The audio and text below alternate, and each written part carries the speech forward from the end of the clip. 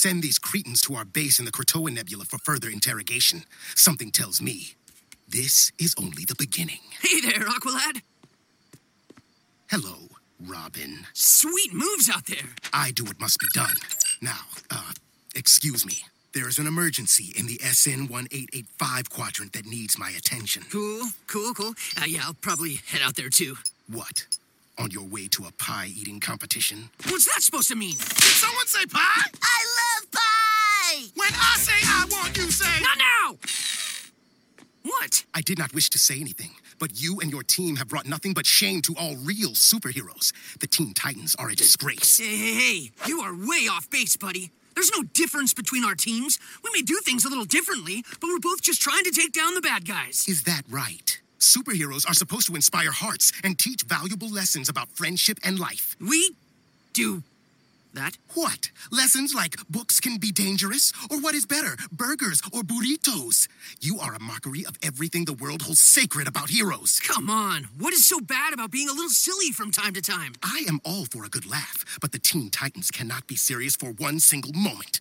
Good day. But I said good day. Okay. Good talk, Aqualad. Yep. We'll catch up later. Welcome to the Carefree Black Nerd Podcast, a conversation about representation in comics and related media. I am your host, Rain Coleman, and this issue we will be discussing Kaldur'ahm.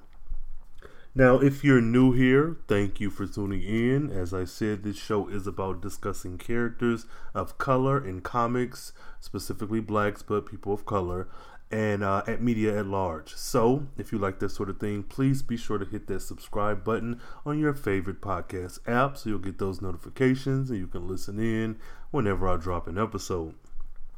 Be sure to share on your social media as well. Use that hashtag CBNPod. I do want to make this a conversation. Share it out to your friends who may not be as comic savvy as you clearly are for listening to this episode. All right, guys. Now, Kaldur'ahm. I'm going to probably say his name a bunch of different ways because if you don't know, I butcher all the names all the time. Now, why does this person matter? Why should we give a good gosh darn about Kaldur'ahm?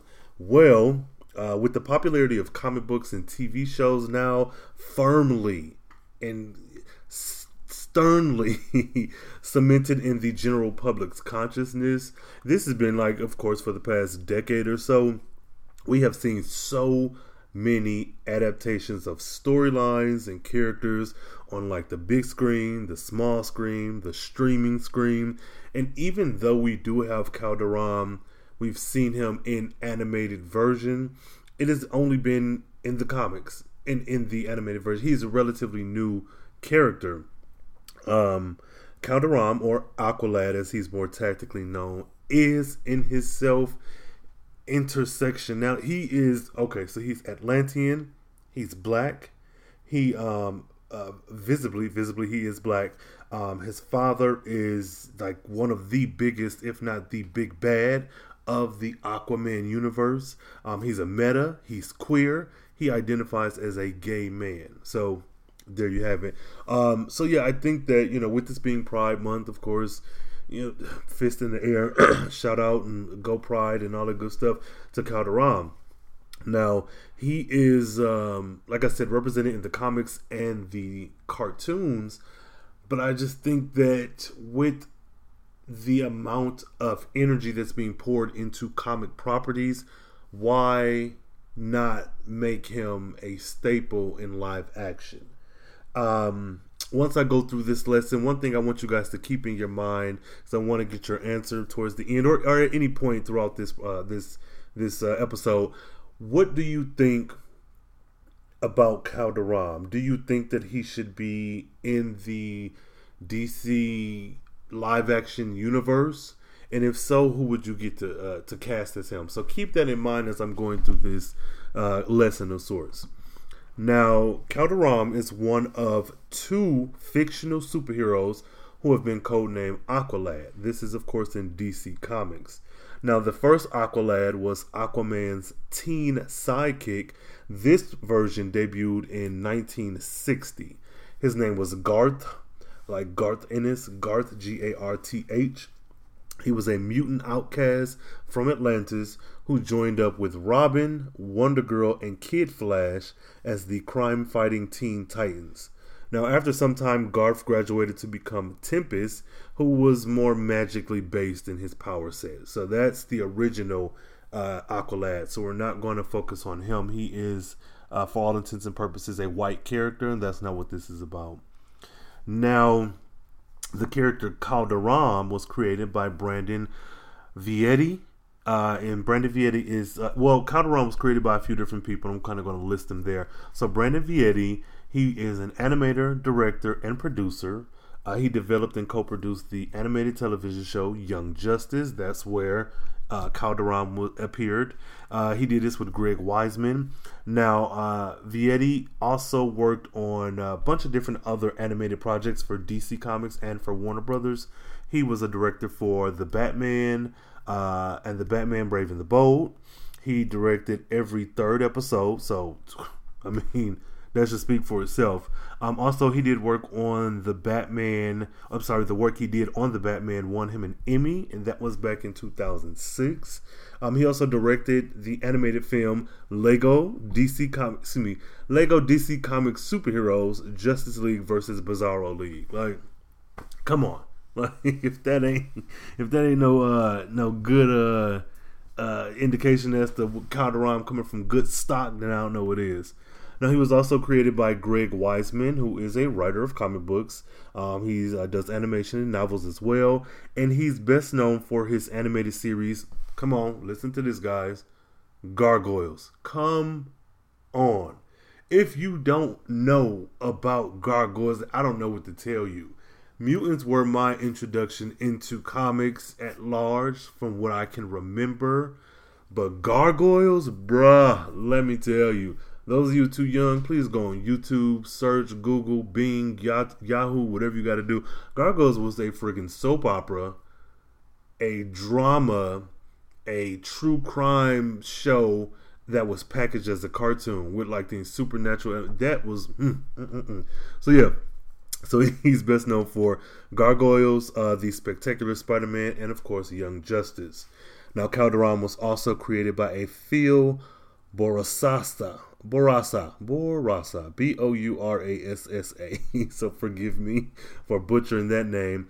And then, okay, so for the television series Young Justice, that's where he was created, and he was voiced by Khary Payton. Now, everyone who I've mentioned already were white men. Khary Payton, however, is not. He is a black man. He is an American actor and voice actor, best known for the voice role of the DC Comics character Cyborg across various films, cartoons, and video games. Now, for those of you old heads out there, or those of you who grandma babysitted you, he is also known for his live action performance on General Hospital and, of course, The Walking Dead. So, again, Calderon comes from good creative stock, like rah. Now, Calderon's name, the name Calderon, is in reference to a character, Calvin Cal Durham, who was formerly a henchman of the supervillain Black Manta, and he was sent to infiltrate Atlantis, but pretty much succumbed to the will of the Atlanteans. So that's a kind of a nice little nod there that they've taken Calvin Cal Durham and kind of altered his name, his character, and has his new namesake as Calderon, who has affiliations with Black Manta, which we'll get into over the course of this episode. Now, Calderon was subsequently adapted for the DC mainstream continuity by Geoff Johns, and I'm going to, okay, again, you're talking about good stock. Geoff Johns, who is a comic book writer and screenwriter, some of his work in television is the Blade series, Smallville, Arrow, The Flash. He also was a co-producer on the Green Lantern film that was in 2011. Now, I'm not going to hold that against him because that was not good. But he also produced Justice League in 2017, which, okay, Cool. And he co-wrote the story for Aquaman in 2018. The screenplay also for Wonder Woman 1984, which hasn't even come out yet. So he's good stock nonetheless. So he was adapted by Jeff Johns and Ivan Reis. And I believe it's Reis, Reis. Now, Ivan is a Brazilian comic artist. He's known for his work on comic books like Dark Horse Comics, Ghost, Marvel Comics, Captain Marvel, and DC Comics, Action Comics, Green Lantern, and the Aquaman series. So again, like I said, coming from good creative stock, like this man has had a good, interesting run. Even more interesting is that I don't know that he's been handled by a black man outside of Kari playing his voice acting, but I'm gonna leave that there. Now, Kaldur'ahm debuted in the comics, anyways, under the name of Jackson Hyde. This was in Brightest Day #4 back in August of 2010. Now, really quickly, kind of the short version. The Brightest Day, for those of you who don't know, it is a comic book crossover from DC. It spanned from 2010 to 2011. It was a year-long maxi series. Maxi series is 12 issues, where limited series is 6. It was a maxi series that began in April of 2010, and it was a whole bunch of tie-ins, pretty much an event. We know that when DC and Marvel and all other, well, specifically DC and Marvel, when they have their events, every single book tends to tie into these events. So the story follows the ending of the series Blackest Night, and how the aftermath of these events of Blackest Night affects the entire DC universe. Now, I don't want to get too deep into that event, but just kind of give you a chronological order so you can know what was going on in DC Comics around this time that he was created. Okay? Now, Kaldur'ahm, much like Natasha from last week, has been created and handled by some great creators in the comic book and animation industry. I'd like you guys to leave a comment in the comments and tweet me using the hashtag CBNPod and tell me, where were you first introduced to Kaldur'ahm or Aqualad, if you were introduced to him that way.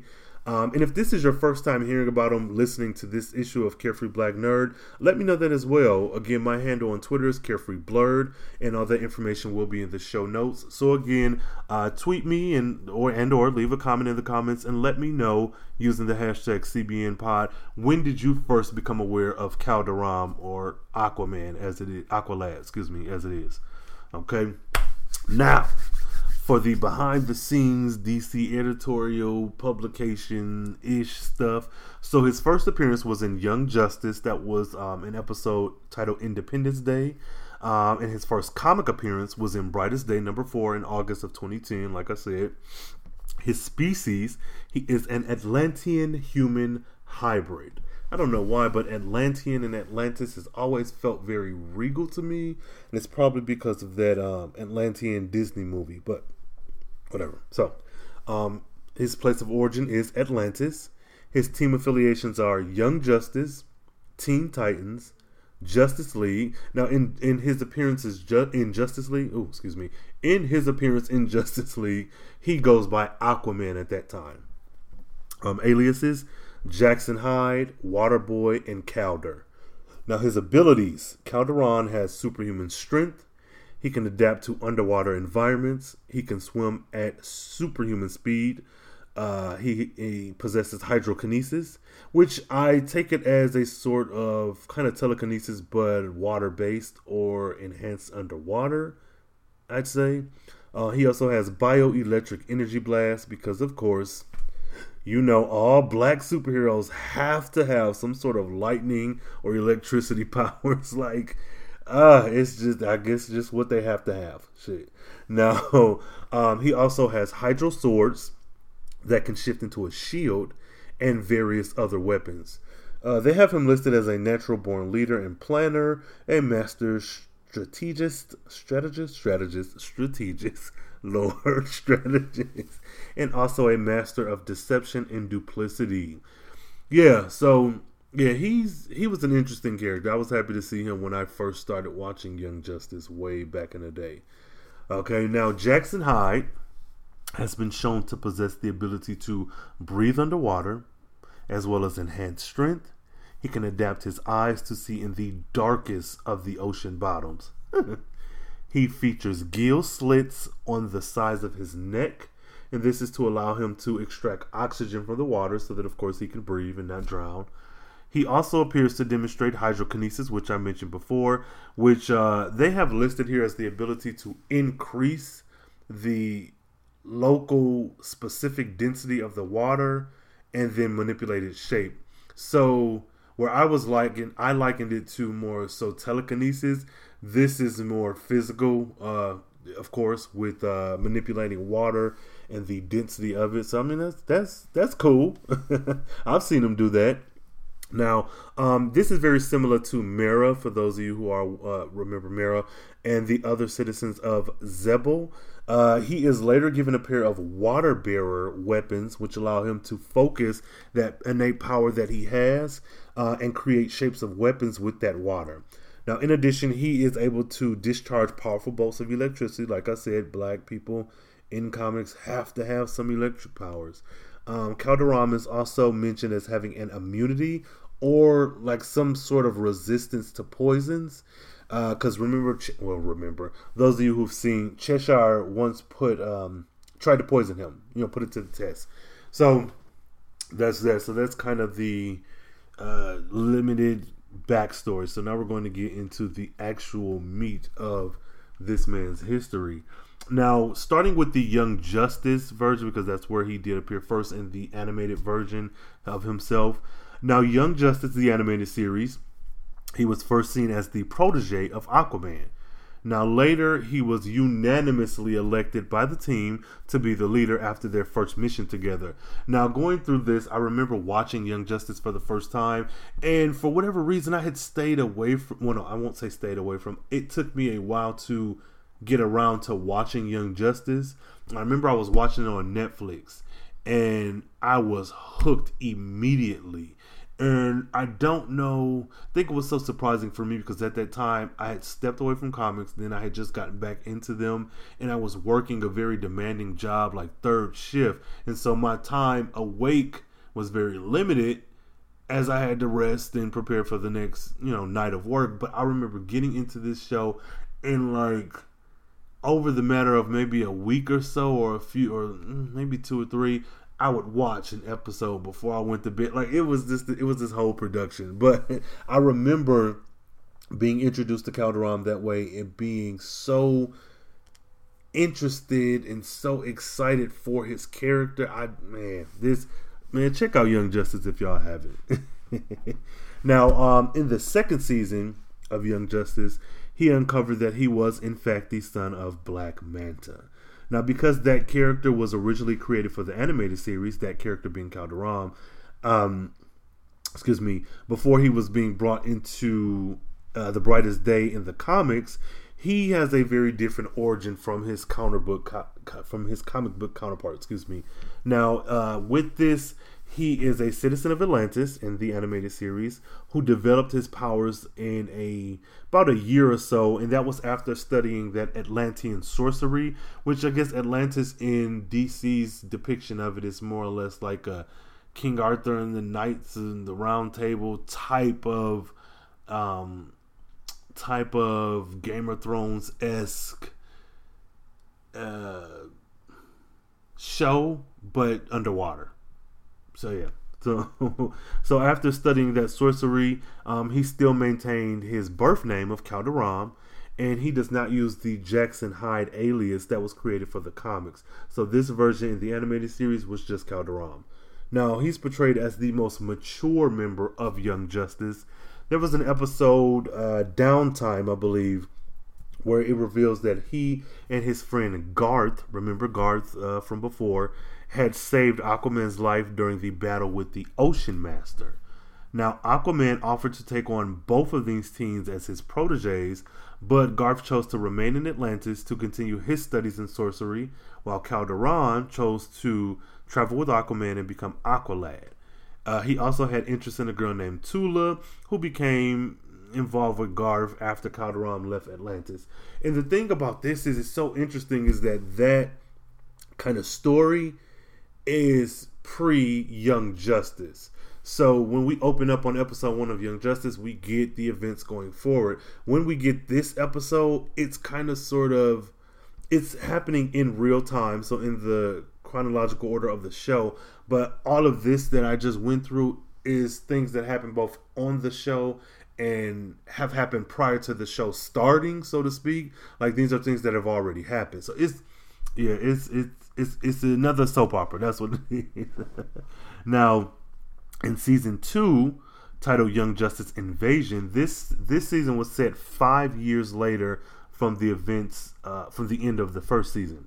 Now, Calderon is, and this was so good. Like, okay, so before I even get into that, when I remember watching the first season and wanting the second, and then getting that second season, and then the way that Calderon was presented, DC animation, the cartoons and cartoon movies are always stellar, but they have a way of layering a lot, and it's just good storytelling. That's what it is. So I'll get into it and you'll see what I mean. So he's working undercover with Black Manta. They have him set up as the villain, and it's very jarring because it's like, no, he wasn't that in season 1, but then you're like, 5 years have passed, so who knows what has transpired. But then once it comes out, the truth comes out, it's like, okay, a sigh of relief, but they did a really good job at setting this up. Now, he's working undercover with Black Manta, and this is for Nightwing, so he can find out who the Light's partner is. Now, the Light was this organization, which, I'm not even gonna get into it. You need to watch Young Justice. Watch it and you'll know. Though some of it will be spoiled for you in this lesson, so sorry about that. Now, he need to find out who the Light's partner is. Now, in this episode titled Depth, Depths, Black Manta sends Calder and the Manta Men to disrupt a satellite's launch, and this is a Ferris aircraft. Now, this is where he and Nightwing fake Artemis death in order to put her undercover as Tigress. So it was a lot of covert spy 007 Born Identity type stuff going on in season 2. So good, so good. Now, in the episode Darkest, Aqualad, Tigress, and a team of supervillains trick Impulse and Blue Beetle to Mount Justice, captures them along with Beast Boy, and destroys Mount Justice with a bomb. It's later revealed, however, that he secretly gave Nightwing a tracking device. Now, this corresponds to a tracker that he injected Lagoon Boy with.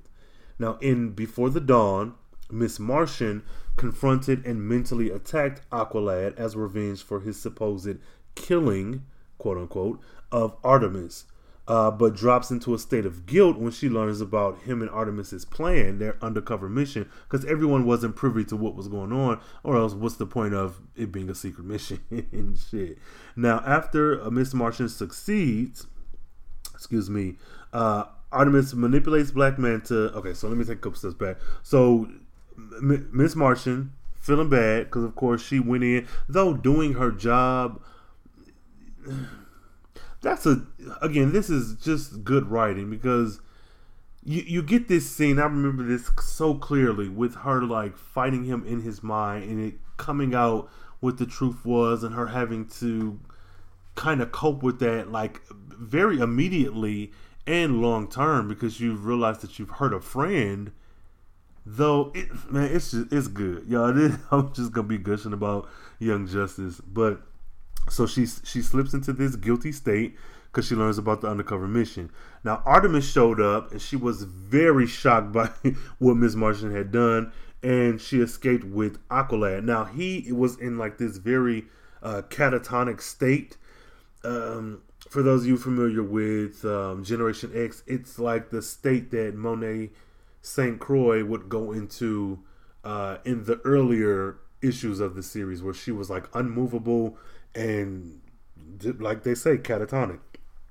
Excuse me. So they escape with the catatonic Aqualad. Now, Aqualad pretends to still be in this catatonic state, and this is to keep Black Manta from killing Miss Martian. And Okay, let me see. I'm trying to make sure I get this right because I'm going off of what I've kind of uncovered and researched, whatever, and I'm also going off of memory of the actual show. 'Cause it's so good. And okay, so he pretends to remain catatonic. This is to keep his father at bay from killing Miss Martian, and then he also helps to arrange her escape. Now, much later, during a summit, this is a summit between the Light and the Reach. Black Beetle, Artemis, and Aqualad's cover is revealed, and Miss Martian's disguise as Deathstroke. They all fake their death once again, because again, it's comics. Why not fake your death? Aqualad reveals the Light's enduring, substantial betrayal of the Reach, and this is via a hologram. Like, this scene was so intense, man. Y'all, look, watch the show. Aqualad ends up defeating Black Manta. And soon after, it's revealed that he had also been the one who defeated Deathstroke. Now, Aqualad is made the leader of the team again. This is by Nightwing, who soon leaves in the wake of Wally's death during the defeat of the Reach in the Season 2 finale. So again, spoilers, sort of. Now, in the third season, Kal-Daram has taken his mentor's place in the Justice League as Aquaman 2, as he co-leads the League with Wonder Woman. So that's what I was saying before. When he is part of the Justice League, he is Aquaman. Okay. Now, with this like rich history, we get a lot of that on screen, which is very different or very unique to, not unique to him. Well, it is, because I think the same thing happened with Harley Quinn, but it's so few and far between that you get a character that is birthed on the animated series but then is like thrown into the comics. It's usually the other way around. Now, for those of you who do know Aqualad, Kal-Daram from Young Justice, let me know. Again, another question for you guys in the comments, and tweet me using that hashtag CBNPod. Do you like his depiction in Young Justice? Why or why not? I know there were kind of mixed reviews. I remember some people really being for him and others being like, oh, he's such a Boy Scout, we don't really care for him. But I'd like to know what you guys think. Let me know. Do you like Kal-Daram's depiction in Young Justice? And it could be any season. It could be all seasons, the first season, second, third, it doesn't matter. But I really like to know if you liked it and why or why not. We have arrived with the final shipment of Proletarians. Congratulations, my son. Thank you, Father. Initiating phase 2. I had not believed Nightwing until this moment. You did not want to believe. None of us wanted to believe this. How could you betray us? You dare question me? After all of you let Tula die! Calder, that was a mission. Aquagirl knew the risks. No one wanted Neptune's beard! Don't coddle this traitor. He has joined forces with our king's greatest enemy. Do you mean the king who hid from me the true identity of my father? That was my error in judgment, Kal-Daram. No one else needs suffer for it. All will suffer if Black Manta demands it. Blood is thicker than seawater. Calder. Just you and me, old friend. No! It's a regular reunion special. Fine. You can take me down. Or you can save everyone from this bomb. I am told the yield is quite impressive. You have 2 minutes. Father, congratulations, son. Now, getting into his comic book history. A very different version of Kal-Daram debuted in Brightest Day, number 4, August of 2010. Now, this coincided with the appearance of Aqualad in the 2010 Young Justice animated series, though he was first introduced in Young Justice. He, in the comic book continuity, that's what we'll be discussing going forward. He is a teenager from Silver City, New Mexico. Jackson Hyde was taught by his parents to fear water since he was young. They do not want him near it because his true parents would be able to locate him. Not to mention certain changes happen to him when he gets in the water. Now this, I'm okay with this origin. My only question is, what happens when he takes a bath? does he not shower? Like, that's the biggest question in my mind. Now, Jackson kept this secret hidden for years. He would lie to his girlfriend about being afraid of drowning, being unable to swim, being in the dark about his mysterious tattoos that he has had since birth. Like, he was a child with these tattoos. And now, before going any further, I do want to mention that in the animated series, he had a girlfriend or a crush, Tula, and in the comic book version, he had a girlfriend as well. I did start off this episode talking about how he is a gay character. He identifies as gay. And I guess the question would be, well, wouldn't he be bisexual? Well, with comics and with DC and Marvel and the way they reboot and rename everything, there have been iterations of him. As we clearly see, there was an animated version and there's a comic version. There are many different kind of iterations of characters throughout the years. So, though he started off as a assumably heterosexual character, we will get to the whole reason as to why he is gay. And I can confidently say that he does identify as a gay man. So I don't want any confusion there. We'll kind of sort this out towards the end. Okay, now the tattoos he had since birth, so that's that. Now Aquaman is later contacted by Entity, which tells him to locate Jackson before a second unidentified group. Now this group is speculated to be Siren and her Death Squad. Okay, so Jackson Hyde and his on-again, off-again girlfriend Maria are first drawn into the events of Brightest Day after they witness Deadman, Hawk and Dove activating the White Lantern Battery. Now this battery has landed in Silver City, New Mexico after the events of Blackest Night. As the battery begins to speak to the heroes, the tattoos on Jackson's right arm begin to glow. Now Jackson is seen outside his house during a rainstorm where he displays his abilities for the first time, which that's another question. Yes, you want to keep him away from water, but man, he has to take a bath, a shower, brush his teeth, and then there is the weather. It rains. Like, how is this his first time? But I digress. Now, as he started to control the water from the rain, his tattoos and his eyes began glowing again. Now, at this point, he is revealed to possess gills. Ooh, now how frightening would that have been? Like, to think of this in live action, and he's been taught that water is evil or whatever else, and his parents have been like secretive about all this stuff, and you know you're kind of drawn to the water. You don't know what it is. You go out in the rain one day after your tattoos have been glowing, and you get gills on your neck. Like, bruh, I couldn't imagine. So not only did he get gills, but he got webbed hands. Like, what is going on? So it is also revealed that Black Manta is actually his real father, and that Mera also has some sort of connection to him. So Mera of Aquaman fame. Now, after witnessing Jackson in the rain, his adoptive father takes him to a cottage by the sea. The father then tells him that Mera had given Jackson to him, asking that he keep him away from his parents, and that he was given an Atlantean chest to be opened when the truth is discovered. Which is like, what if they had made it to like his 40th birthday, and then the truth came out? Man, you talking about mad. I'd be pissed. So, before the chest can be opened, Black Manta, along with Siren and her Death Squad, they attack. Of course they do.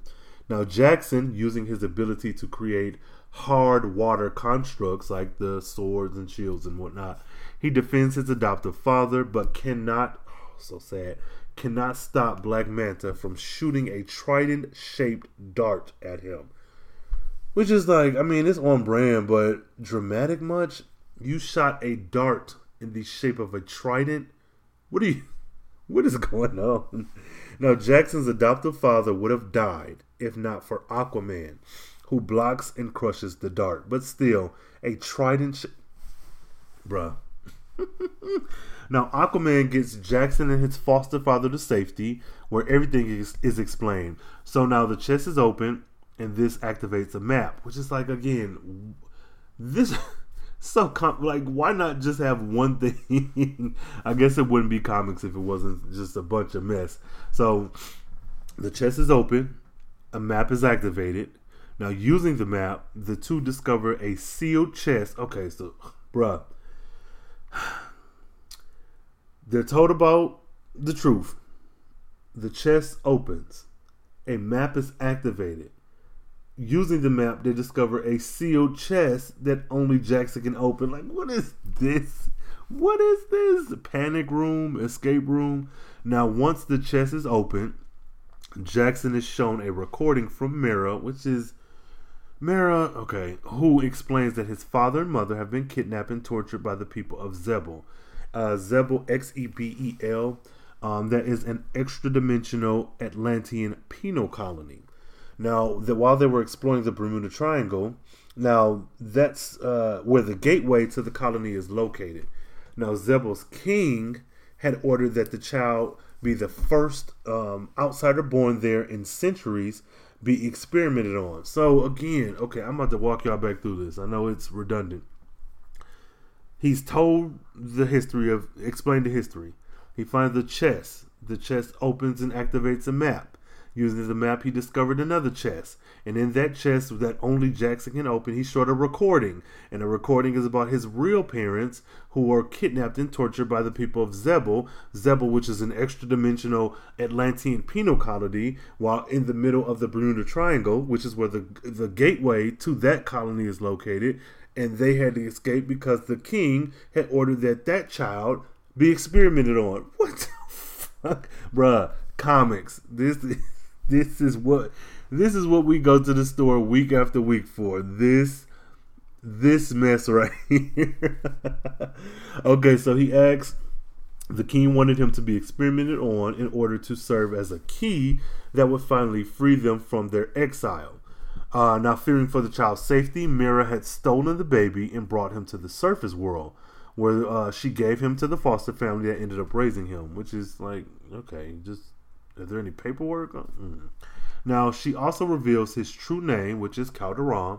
Now, once the recording is over, Jackson discovers several items which Mira had left for him, which is like, God.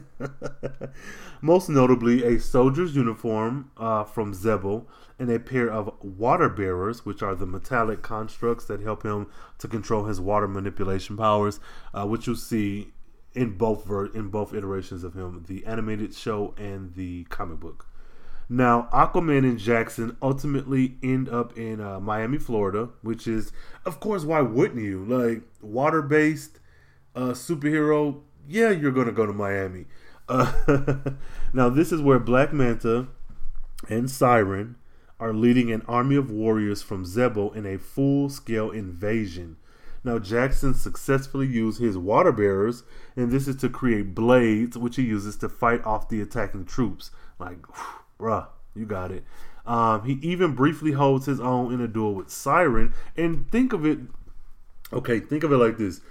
All the stuff he'd been through already. Then he puts on these metallic chains or whatnot, and he's able to control his powers a bit more. He has not been trained in using his abilities. He's had these be a secret from him forever and a day. So for him to be able to hold his own against Siren and able to fight off a lot of this army so well, it's like, God, that's a testament to how powerful he is, and just think of how powerful he can be with the right training, or with just knowing his body a bit better with the powers that he has. Like, man, come on, this man is badass. Now, after Black Manta severs Aquaman's right hand, Jackson attacks his father and berates him, for siding with the people who killed his own wife, only for Black Manta to throw Jackson to the ground and coldly states that both he and his mother mean nothing to him.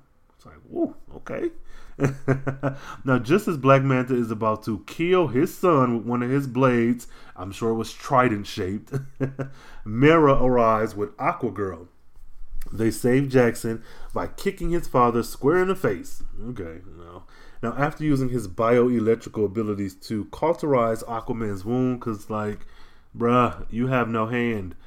Jackson and Mera are able to work together to seal Black Manta, Siren, and the rest of the invaders away in the Bermuda Triangle. Whew, I'm tired just listening to that. Now, as the heroes celebrate, Jackson is shown to be harboring a crush on Aquagirl, which is like, bro, you just met her, but I mean, I get it. Afterwards, Mera tells Aquaman that Jackson wants to continue his training, which why wouldn't he? Aquaman tells her that he has already contacted the Titans, and there we go. You're going to be a Titan now. You're a Titan now, Harry. Okay, now after Damian Wayne, who, for those of you who don't know, is the son of Talia al Ghul, which there was an 2-part episode on her, and I'll link that in the show notes. Talia al Ghul and Bruce Wayne, excuse me. Now, Damian Wayne joins the Teen Titans. A vision of Jackson arriving at the Titans Tower and confronting Superboy, Wonder Girl, Beast Boy, and Kid Flash is shown as part of a collage in the future events that will affect the team. Okay, so moving forward a bit, in September of 2011, the New 52 rebooted DC's continuity. Again, guys, remember, this is comics. Like, and then the big two, especially Marvel and DC, things will be rebooted and reshaped and moved around like it ain't nothing. Jesus Christ. So the New 52 rebooted DC's continuity. In this, Aqualad does not appear in this timeline, which, okay, of course not. In May of 2016, however, DC Rebirth readjusted DC's continuity. So we're going to hold off right there. Now, this is pretty much his history. Animated and comic book version, and I like this character. I think probably is most notably or famously known from the animated series versus the comic book. So, which is cool because a lot of kids would have grown up watching him on the screen, so that when these new creators get onto these companies who've grown up watching them, he'll have a bigger role going forward. Fingers crossed. Now, going back to the whole sexuality of it all, this is a queer character. As we stated, he liked Tula, whatever, in the animated series. Then he had a girlfriend, Maria, in the comic books, and he also had a crush on Aquagirl. Now, all of that happened. I'm not sure what is considered. I'm sure that the comic version is considered canon, but the reboots and updates and reworks become more canon, so to speak. So, all that being said, we're going to end his history with this here, with the New 52. Now, in the New 52 reboot, like I said, he was nowhere mentioned. I'm sorry, in Rebirth. So in May 2016, DC Rebirth readjusted DC's continuity, which, as you do. Now, in this timeline, the Jackson Hyde version of the character is reintroduced, but as a gay teenager.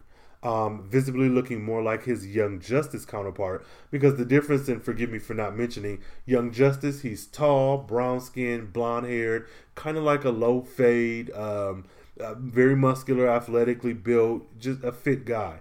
Same can be said for the comic book version, but he does have like these dreads, these locks. He's, looks like every other black man in comics, So, but in the comic version of Calderon in DC Rebirth, they rebirth him to be more like the Young Justice animated series version, which is cool. Keep that continuity. Again, for kids who grew up watching Young Justice, when they get their hands on comic books, you'll be able to see this character looking just like he did in the animated series, which will be easier to follow. Now, in this timeline, they have him looking more like he did in Young Justice, and it is mentioned that he displays a near superhuman talent for swimming. Aqualad will be joining the Teen Titans after the team encounters him while exploring the San Francisco Bay for a mission. So again, most recently he has been, not retconned because this is like a whole new continuity, but he is an out gay character. There is an issue where he comes out to his dad, Black Manta, and it's such a funny outing because Black Manta's like, that's trivial to him. Like, I don't give two fucks who you like are with or in love with or what your sexuality is. Like, I'm your dad and I hate Aquaman, and that's what's most important. And it's such a funny. I remember reading those panels when it first came out, and of course, people had their issues and their anger with the gay stuff and with him being a queer character. But I mean, shit, representation is what it is. It's not going anywhere. People aren't going anywhere. So other appearances. Let's see. He appeared, other versions rather. There's a version of Aqualad that appears as part of the Ubernet Teen Titans Justice League in the pages of Red Robin, the restaurant. Jackson Hyde appears as Aqualad in the prequel comic to Injustice 2, where he's agreed to represent the oceans and joins Batman's efforts to repair the world after Superman's tyranny. Later, it is revealed in this continuity that he is allied with Ra's al Ghul and assassinates the president after Blue Beetle accidentally destroys a number of endangered species. Okay, thanks, Blue Beetle. Now, in other media, television, Aqualad originated, of course, as the main character in Young Justice, and he's featured throughout. He's voiced by Khary Payton, as I said before, and in the third season, he becomes Aquaman. Aqualad makes a guest appearance in Teen Titans Go, again voiced by Khary Payton, in the episode Let's Get Serious, which is a crossover with Young Justice. He accompanies Superboy and Miss Martian in taking the Hive, as the Titans were too silly to do it the correct way. Let's see what else. In film, Kal-Daram is seen alongside Garth and Aquagirl in the corrupted timeline events of Justice League, the Flashpoint Paradox. They battle Deathstroke, but they are overpowered. Later, he reappeared in the final battle with the Amazons, but in this continuity, he is presumed to be dead. In video games, Aqualad appears as the main character in the video game Young Justice Legacy, which is set between Season 1 and Season 2 of the Young Justice TV series, so within that 5-year period. Khary Payton, of course, reprises his role and is the voice of Aqualad. Let's see, he's also a playable character in the Lego DC Super Villains game. This man is very important to the culture. He needs to be protected at all costs. He is a very prominent character. He is visibly very different from others. There's not many black people, specifically black men, when you put it ratio to white characters that are in the DC comics featured prominently. I think they would do well to have him appear more. I don't know, but y'all know how I feel. I'm always a sucker for these characters being featured more prominently. Now, let's see. On the big screen of the DC Universe app, I asked you guys earlier, what do you think about this character, Kal-Daram, being live action? He's been in these comic books, he's been in these cartoons, but could you see him in a live action role? And then who would you see playing his role? For this, I'd have to go with, I'd say Kofi Siriboe. Forgive me for butchering your name, but from Queen Sugar. He is young. He was born in 94, so he's a young guy. He has the height, like he's 6'2". He's a melanated man. He is a brown man. And I just think that he has the range to play the character and to do a really good job. And again, with him being younger and with whatever DC decides to land on as a mission or a phase going forward, once they get consistent, I think that he'd be able to continue on. And really with a lot of these actors, like, why wouldn't you want to attach yourself to a Marvel or DC or comic franchise where you're going to kind of sort of be guaranteed this check for a while, for at least a few movies or TV shows? And I'd like to see him in Titans as well, right alongside all the other Titans, Starfire specifically, to see these two brown characters interacting. That would be amazing.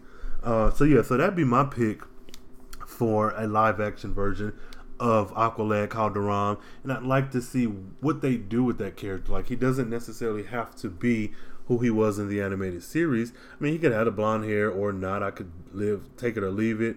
Probably would want it at least for a bit, some kind of way to reference the original source material, but whatever y'all decide to do would be fine. I would like to see him.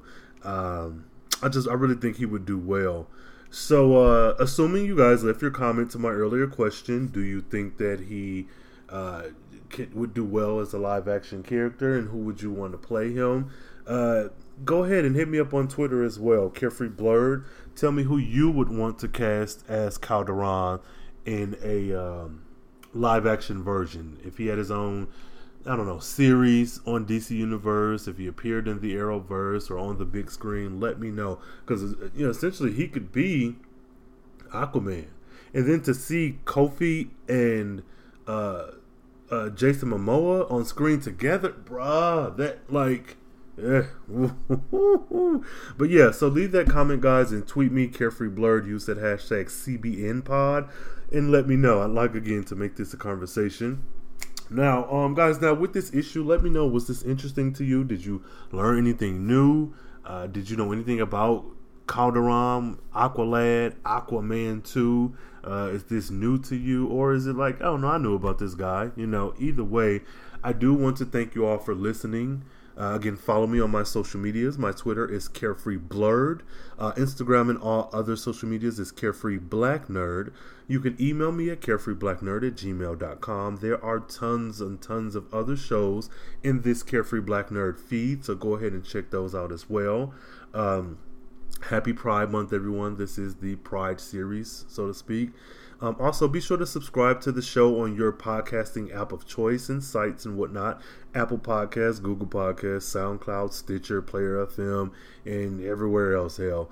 And, of course, go on to bynkradio.net in that podcast section where you will find Carefree Black Nerd and other great podcasts as well. And while you're over there on your local podcasting platform, please be sure to give me that 5-star rating. Leave a review. I'll be sure to read your review on air, of course. And until next time, stay carefree, stay nerdy, stay geeky, and happy Pride. We are allies, not enemies. Any conflict between us only benefits our true opponents, the Justice League and their sidekicks. Calderon is quite correct. Agreed. We must not allow petty disagreements to drive a wedge between us. Gratitude, Calderon. But Calderon killed Artemis. If she lives, and in disguise as his lieutenant, then that means... That means Aqualad duped them all, including his own father.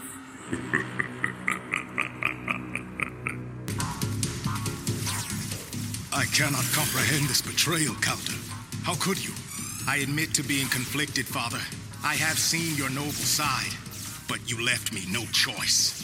As long as you waste your gifts on villainy, I will stand against you. It seems I have been too permissive. Clearly, boy, you require discipline.